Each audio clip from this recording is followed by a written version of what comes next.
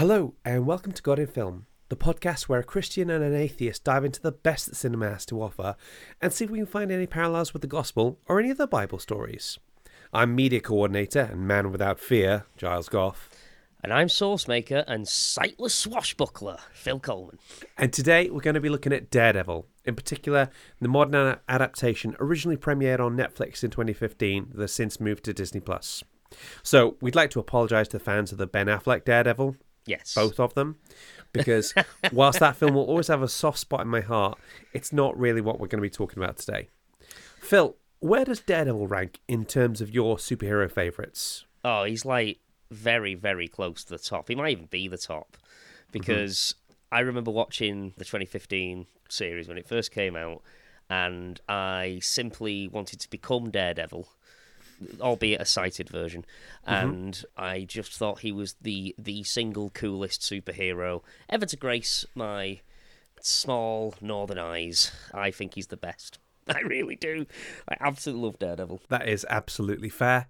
He's a bit special. I think I cosplayed as him once for Halloween. That's pretty cool. And it's just a fantastic series. Now, I have the pride, the privilege, nay, the pleasure of introducing you to a man beyond compare. A geek who can trace his lineage back beyond Charlemagne. I first met him atop a mountain near Jerusalem, praying to God, asking for forgiveness for the Saracen blood spilt by his sword. Next, he amazed me still further in Italy when he saved a fatherless beauty from the would-be ravishing of her dreadful Turkish uncle. In Greece, he spent a year in silence, just to better understand the sound of a whisper. And so, without further gilding the lily, and with no more ado, I give to you the seeker of serenity, the protector of Italian virginity, the one, the only, Matt Heslop. Woo, woo! That happens a lot with him, right? A lot. Yeah. You can't hear anything for all the screaming. Hi everyone, it's Matt, and I'm here today with some facts about Daredevil. Matt, thank you so much for joining us. Let's get straight into it. What can you tell us about the creation of the character of Daredevil? Well, originally, Daredevil first debuted in 1964, created by Stan Lee, alongside Bill Everett, who was the artist at the time, and the infamous Jack Kirby. Jack was the penciler. Right. So he'd do the original lines, but the main artist was Everett, who was the inker for that very first issue. It's pretty much been explained that the character was the child of Stan and Bill. Right, okay. But a lot of people have said that, including historians, yes, comic books have historians. Quite right, too. That Kirby designed the original basic image. There was a lot of input from all three of them. Right. Each one put it together. Kirby's probably more well known than Everett, but it's because Kirby was also involved in a lot more other comics as well. He's a name that keeps coming back. 100%. So Kirby has got his fingerprints on the Fantastic Four, the X-Men, the Eternals. Daredevil comes around 1964, so that makes him comparatively quite late in terms of the Silver Age. By that point, we've got Spider-Man, the FF, Iron Man, the Avengers, and the X-Men, haven't we? That is correct, yes. Yeah. He was one of the later ones to arrive. This is the strange thing. Now, a lot of characters, like for Spider-Man, he had first appeared in Amazing Fantasy. Yeah. But the surprising thing for this is Daredevil didn't appear in another one first. His first appearance is Daredevil #1. By that point, the higher-ups at Marvel have enough confidence in Stan and Jack to just say, just do whatever you want. You know? I think as well at the time, for a good long period, Daredevil was known as the sightless swashbuckler.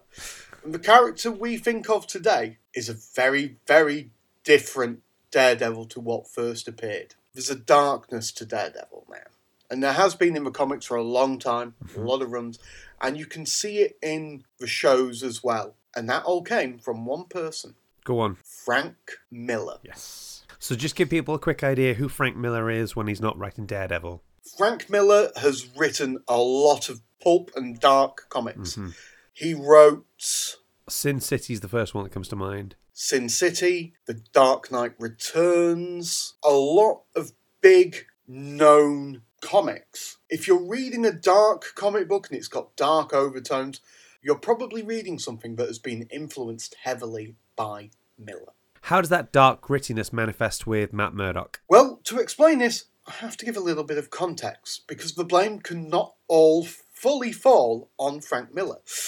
In the late 70s, there was a man called Roger Mackenzie. Now, he'd been writing a lot of horror comics, and he was brought onto the Daredevil line, and he began to change things, making it a lot darker. This basically heralded the start of the Daredevil comics going much darker. There are some people who've accused Daredevil over the years of being a bit of a Batman ripoff. What do you think of that?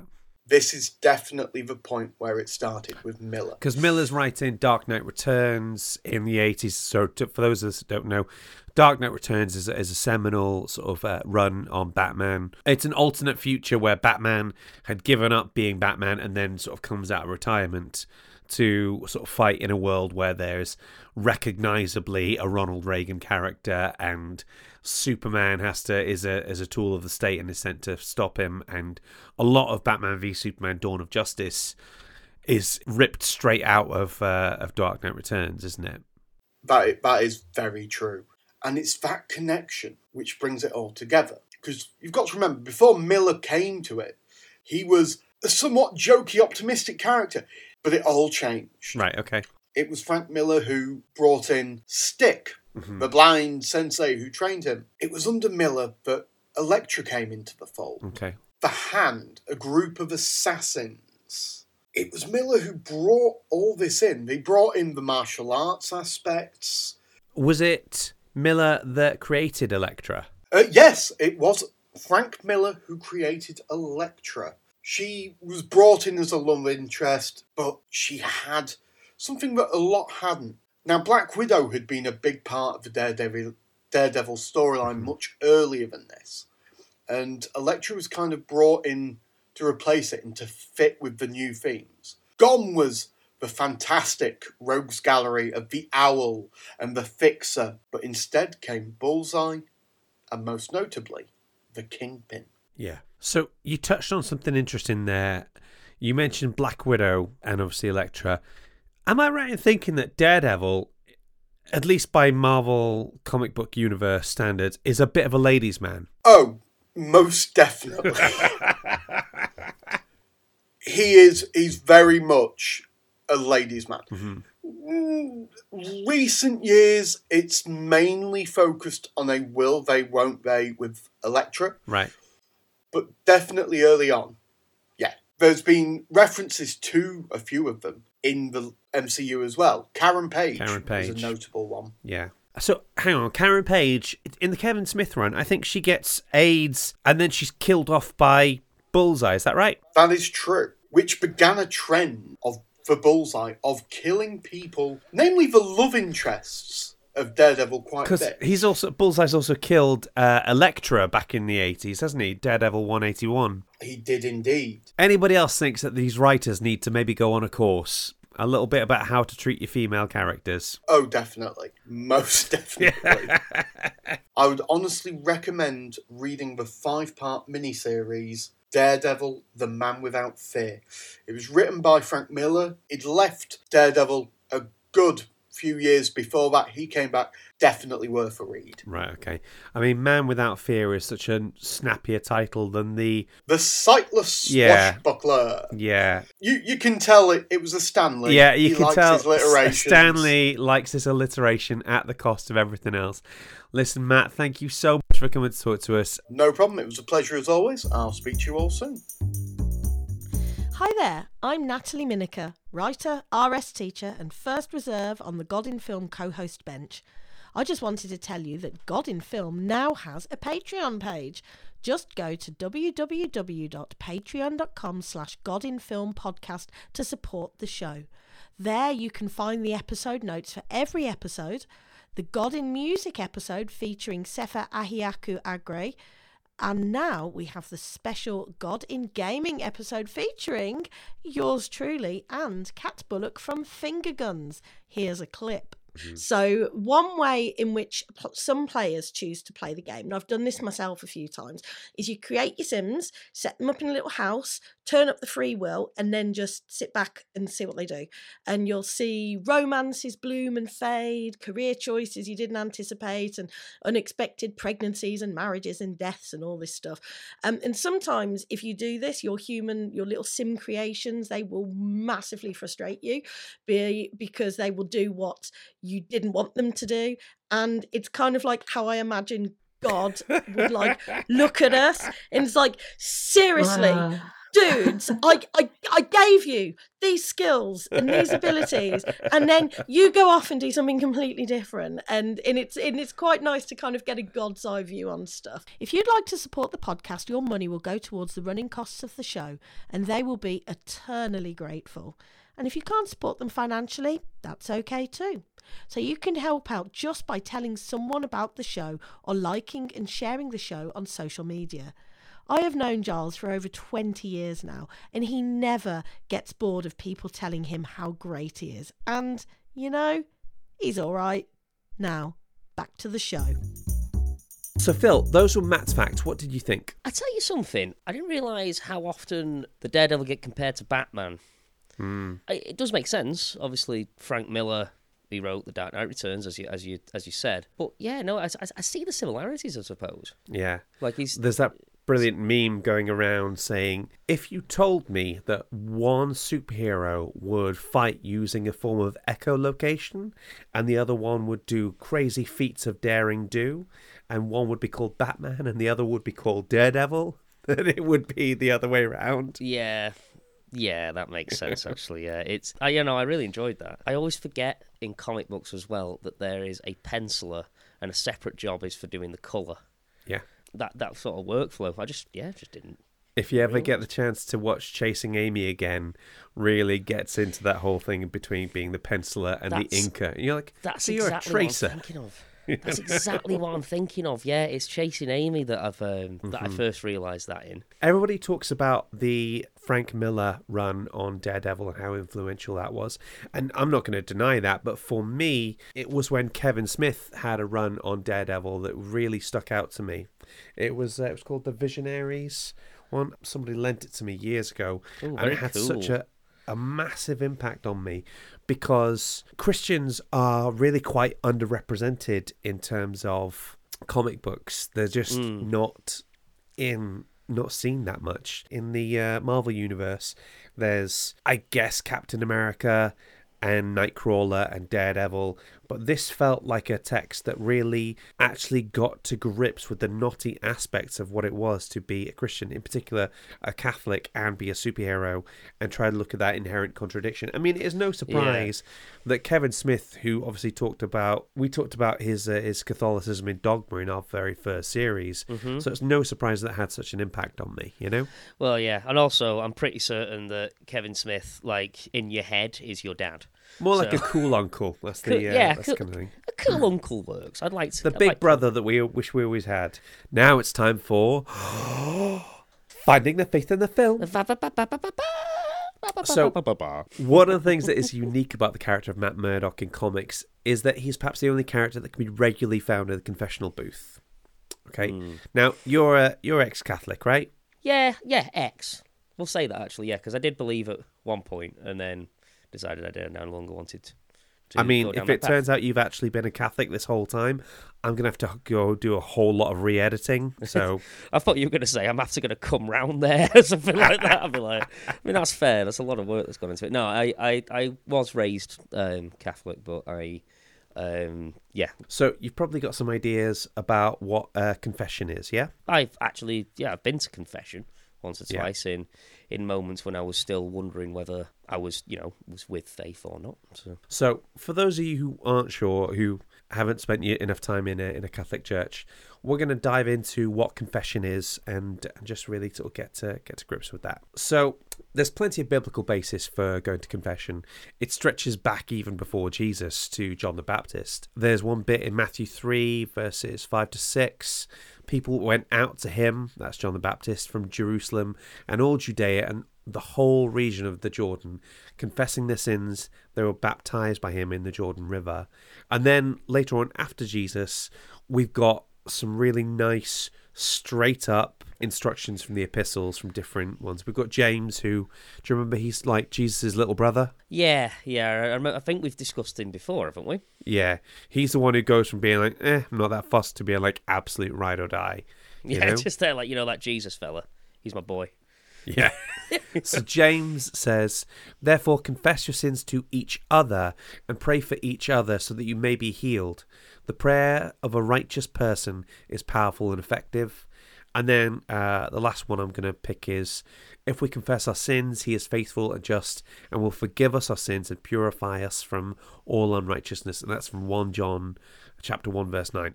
There's some discussion about whether that is the Apostle John or whether that's a different John. It's a pretty common name, so we don't know. Yeah, I was going to say, like, John, Jack. It's about as common as each other, isn't it? So, So, as I say, you're probably quite familiar with what the confession setup is like. Sure, yeah. Now, did you know officially it's known as the Sacrament of Penitence? Do you know, I actually think I did know that. Okay, you do better than me, because that rings a bell. I had no idea about that until a few minutes ago. Everybody just calls it confession. I mean, you're going in, you're confessing. That's what it says on the tin. It's like Ron Seal. So in the Catholic Church, which is what we both used to be part of, you'd have a confessional booth where you sit in one side and the priest sits in the other. There's usually a type of grating, so you can't really see between the two sides, giving a sense of privacy. That's how it tends to be done. That's not essential. I remember my priest saying we could do your first confession in the confession booth, or you could just have it sat in the living room with me if you prefer. It's that kind of sort of thing. That's quite nice. You don't have to have that sort of dark, scary wooden chamber where it's just like, excuse me, can I speak into the confession hole now? Well, in the one in Beaumaris Church, it had windows to the outside, so it was always quite well lit. It wasn't quite sort of dark and scary. Nice. It was like Father McDermott was my priest there, and Beaumaris Church was the one I went to. MC Dermott, the Catholic in the Church mix. in there. And it was very sweet.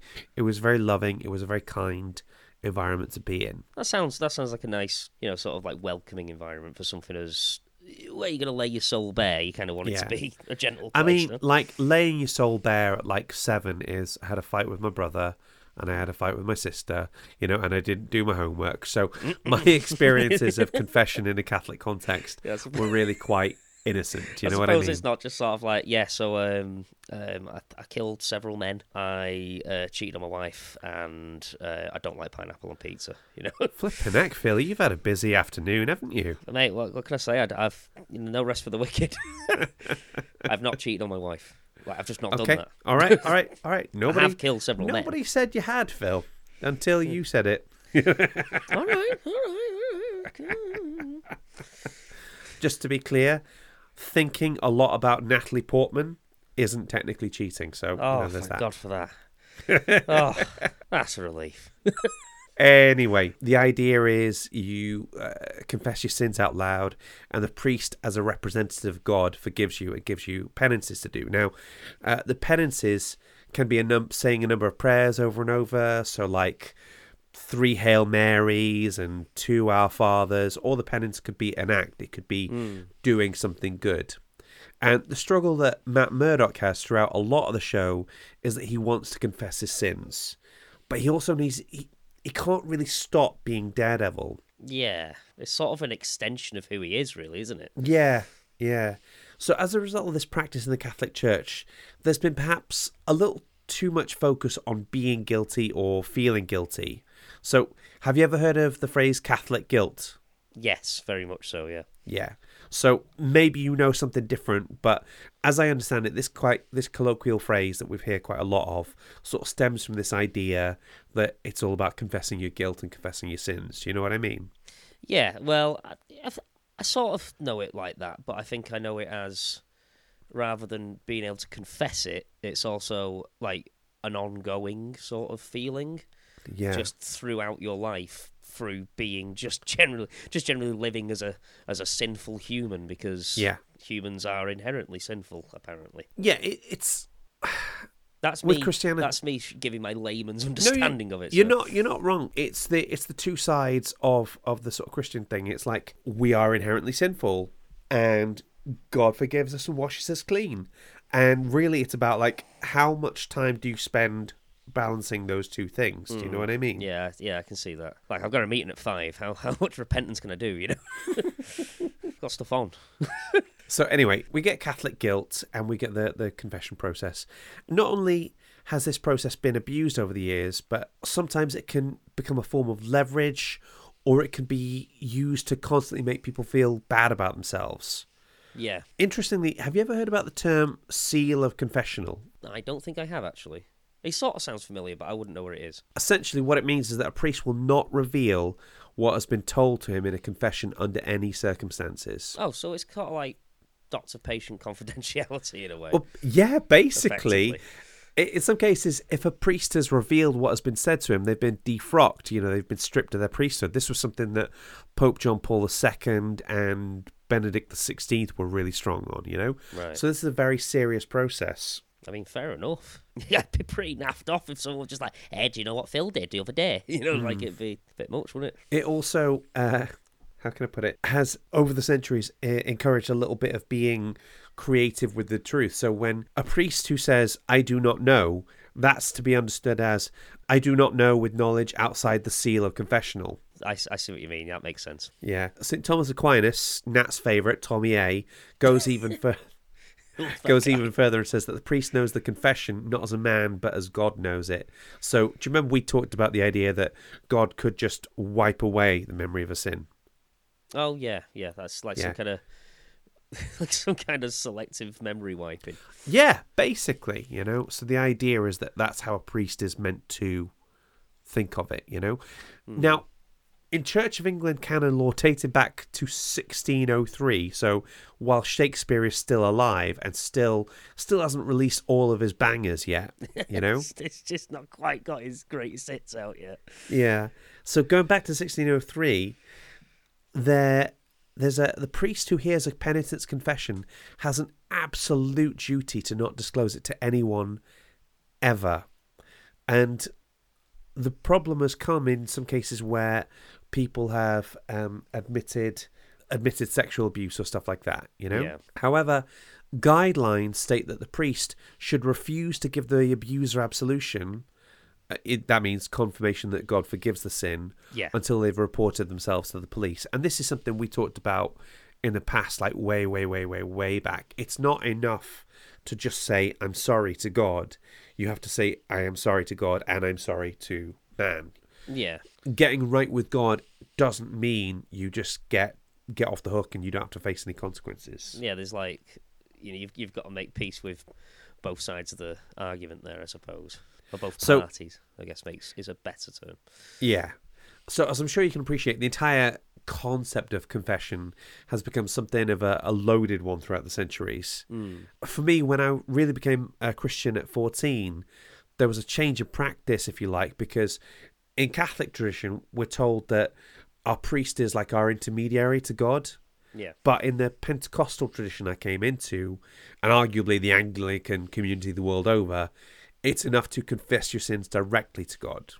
Okay. So in many ways, I came to see the process of confession as something that was unnecessary, problematic, and kind of interposing itself into my relationship with God. It's kind of like trying to squeeze in there when I don't need it, Yeah, it's just like, you should confess. And it's like, I don't need to. Or I don't need to you, Yeah. But something made me change my mind recently. So in church, we did a series just a few weeks back called Not the Boss of Me.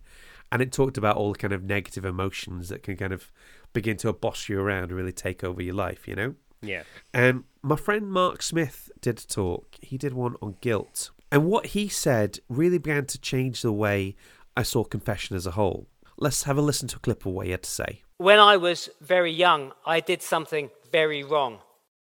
I carried that with me for many, many years, and I'd forgotten about it, and it came back to memory. And I felt guilty because I was guilty. I felt ashamed. So I decided to confess. And I contacted a friend, a Christian friend, and I shared all about it to him. And I brought it into the light. But he listened to me. He didn't judge. And then he prayed for me. And the weight shifted and lifted. As an objective fact, the guilt remained. I've done what I've done. That hasn't changed. But the emotion, the feeling of guilt has lifted. What a joy. What a blessing. And that's when it hit me, like, in its purest form, when done right, the process of confession is basically therapy. You know? That's kind of where the whole doctor-patient confidentiality thing comes in. It's like it's a similar transaction, I guess, like between two people, is that you've got, you've got something to get off your chest. Yeah. And, who better to talk about it with than, if not God himself or themselves, then a representative of his ministry. Yeah. Makes sense. So I had a similar situation to Mark a few years back where I'd done something that was less than great. And I'd carried the shame of it with me for years. And that word shame was a particular one that stuck with me. Yeah. And it wasn't until I was able to confess it to a friend who I felt safe with, who was very mature and just able to make you feel at home. It wasn't until I was able to confess it to him that I felt any sense of closure on it, you know? Yeah. Because if nothing else, just having another person's perspective on something is really helpful. Yeah, no, I've had to lean on many friends. It's always usually a friend as well, rather than, like, because sometimes it can be too painful to speak to, like, family, I think. Yeah. And I think that helps you to sort of impart that shame a little bit and just kind of work through it without any kind of feeling of judgment. So, I mean, like, I think we can all agree that therapy is fantastic. Love a bit of therapy. I've had plenty of it in my time, and it's always been very helpful. So. And when done right, it can be a real help to one's Christian faith. Yeah, I can see how that would work. The confession scene that was sticking in my mind is, I think, from quite middle of sort of series 1, I think, I'll double check, where he's talking with his father Lantum, and they've already done this seal of confession still applies even over lattes.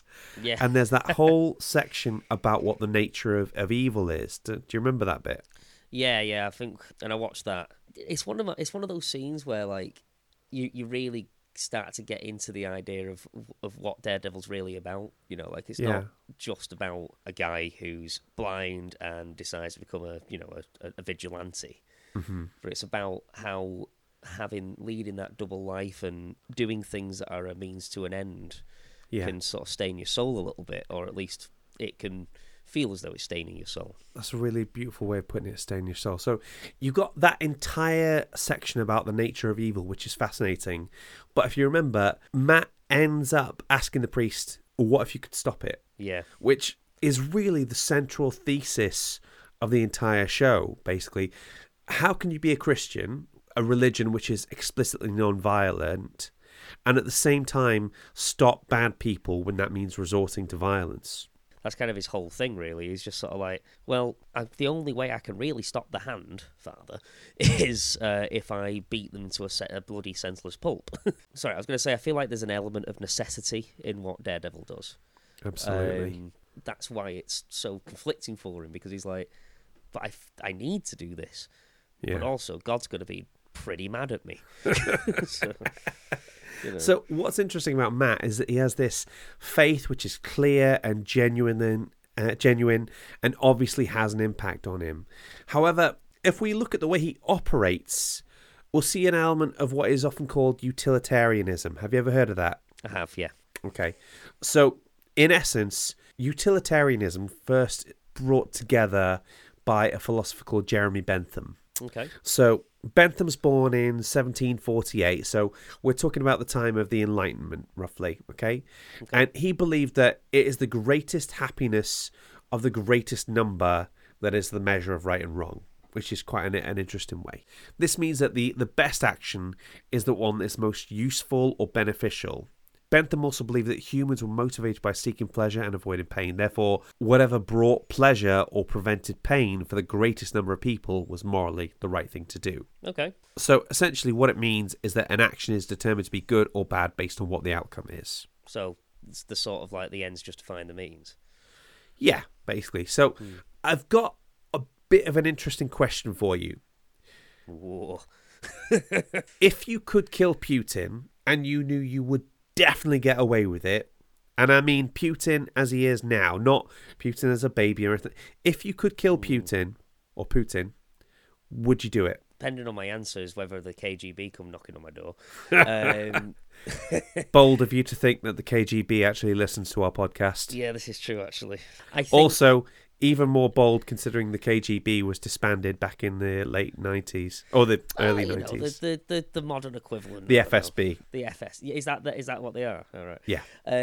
I consider Putin to be a net negative to society in all forms.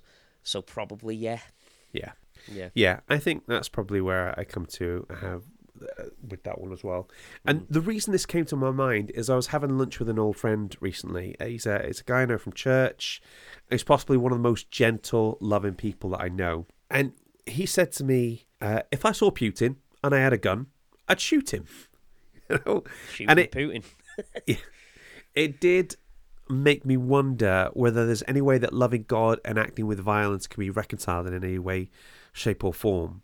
And honestly, what this really came down to was a debate between fundamentalism and pragmatism, okay? Yeah. Now, there's lots of verses in the Bible which can be interpreted into, and can push you, I guess, into a more fundamentalist mindset. So, for example, James 4, verse 4, you adulterous people, don't you know that friendship with the world means enmity to God? Therefore, anyone who chooses to be a friend of the world becomes an enemy of God.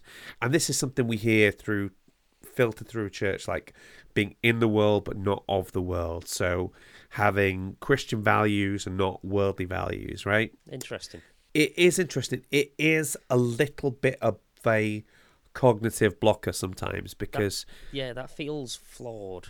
Yeah, because one of the things that can happen is it can essentially be saying, do what I tell you and don't think about it for yourself, right? That's starting to remind me a little tiny bit of our conversation we had on cults. Yeah. But as a culture, though, we do have a tendency to lionize the people who absolutely refuse to compromise their morals or beliefs under any circumstance. So a famous example is Eric Liddell, who refused to run in the heats for the 100 meters in the Olympics because it was being held on a Sunday. Other examples I can think of are missionaries who had refused to deny Christ even on pain of death.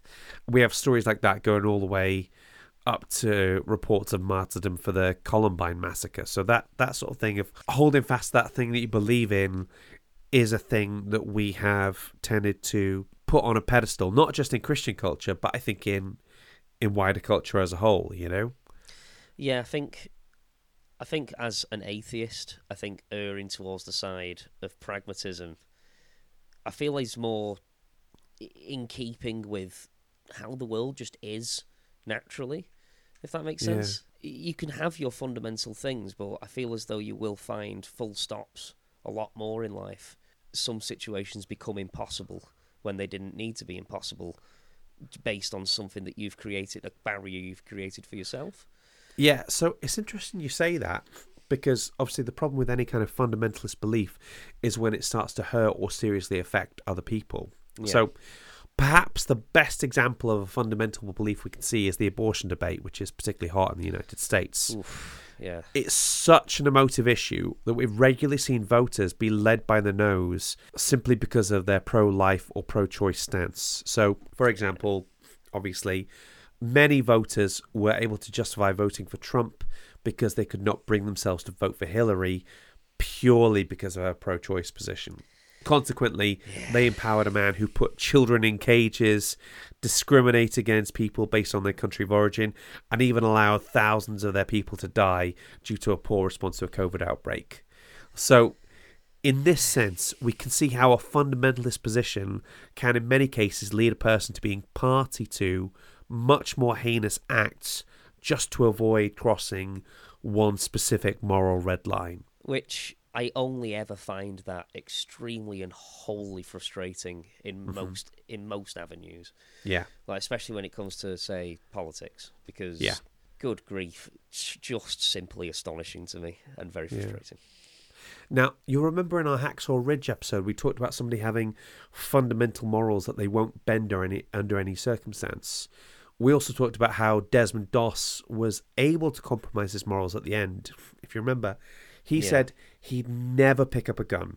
Not that he wouldn't fire one, but that he would never even touch one.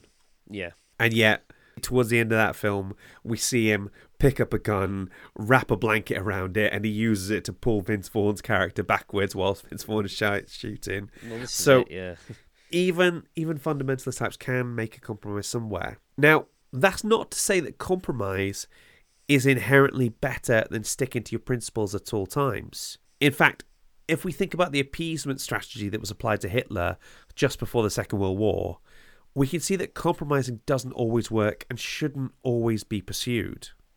You with me? Yeah, absolutely. I mean, it was literally Hitler. Yeah. You know. So, this is the thing.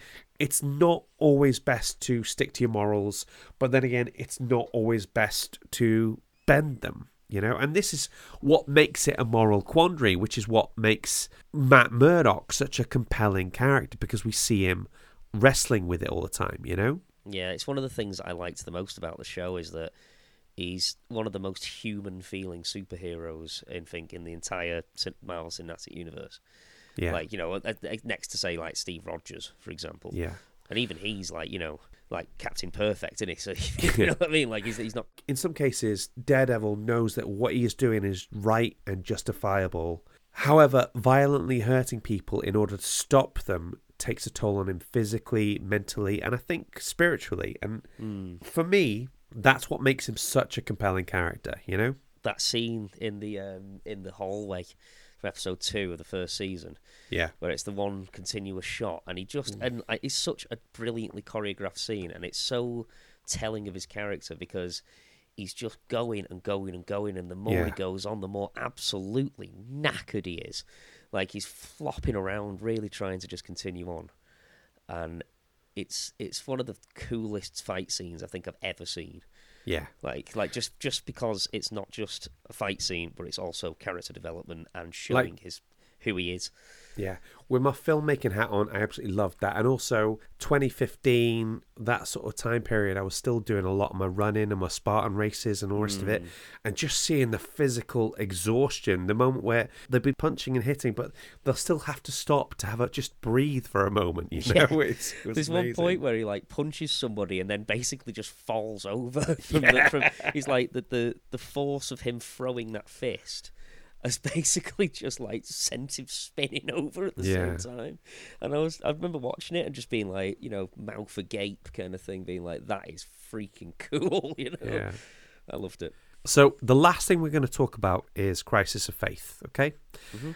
And this is a topic we're going to return to in a later episode, so I'm not going to get into it too deeply here. But after the events of the Defenders miniseries, so that was like Daredevil, Jessica Jones, Luke Cage, and Iron Fist. At the end of that, Matt Murdock has barely escaped death after having a building dropped on him and losing his beloved Elektra. Yeah, I mean, that'll do it.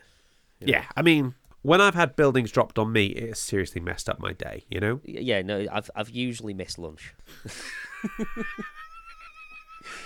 Oh, dear. So anyway, Matt starts Series 3 battered, bloodied and broken. And Charlie Cox had a brilliant thing to say about it. He said, Matt's relationship towards God and his faith has changed dramatically. He still believes in God, but he now believes in a punishing God.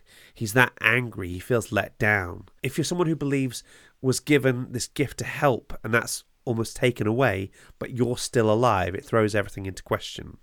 So, broadly speaking, I think there are two types of crisis of faith, okay? Yeah.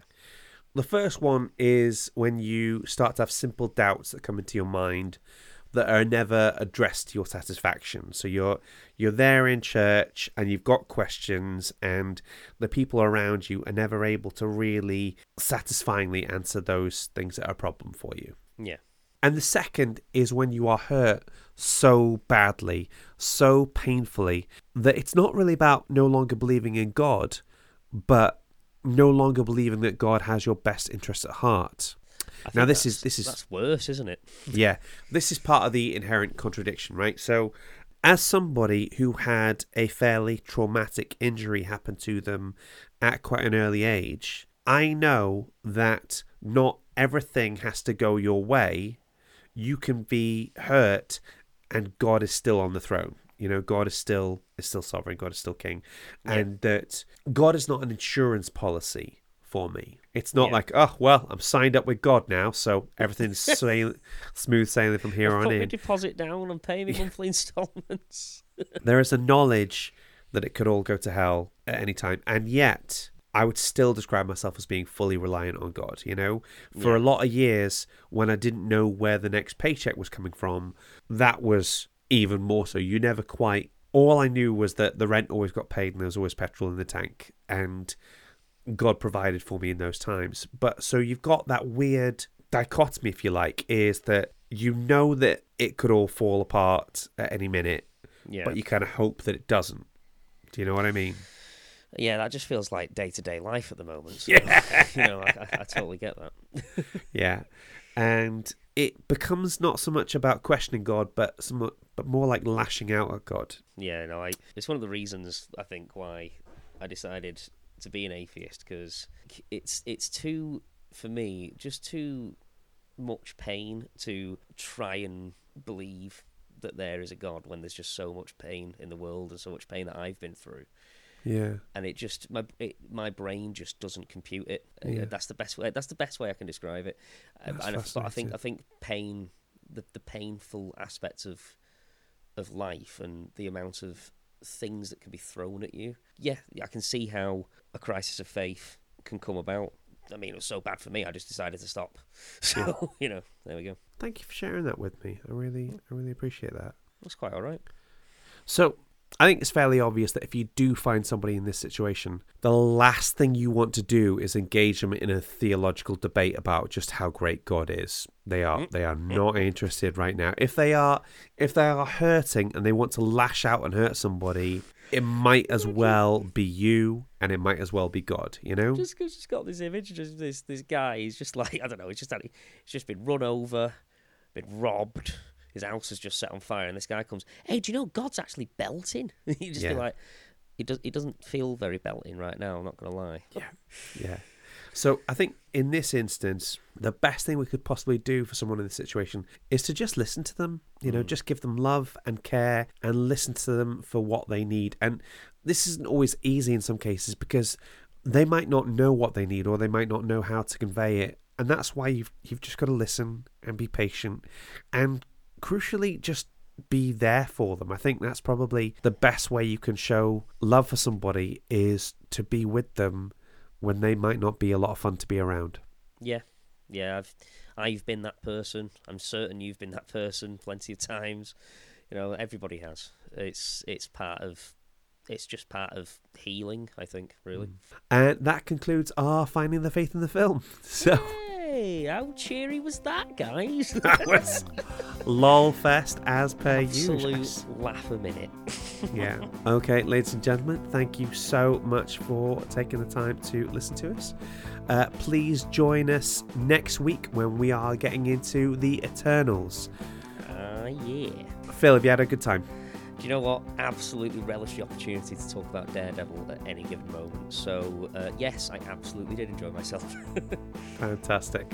All right, listeners, we'll see you next week. Bye. God in Film is hosted and created by Giles Goff and Phil Coleman. Mixing and editing by Giles. Our logo was designed by Julie Walsh. And our theme tune was composed by Rick Lee. Waffle editing by Natalie Miniker. God in Film is a desk production. Please rate and review, unless it's a 1-star, in which case, let us know by sending your review typed up in Braille. I don't read Braille.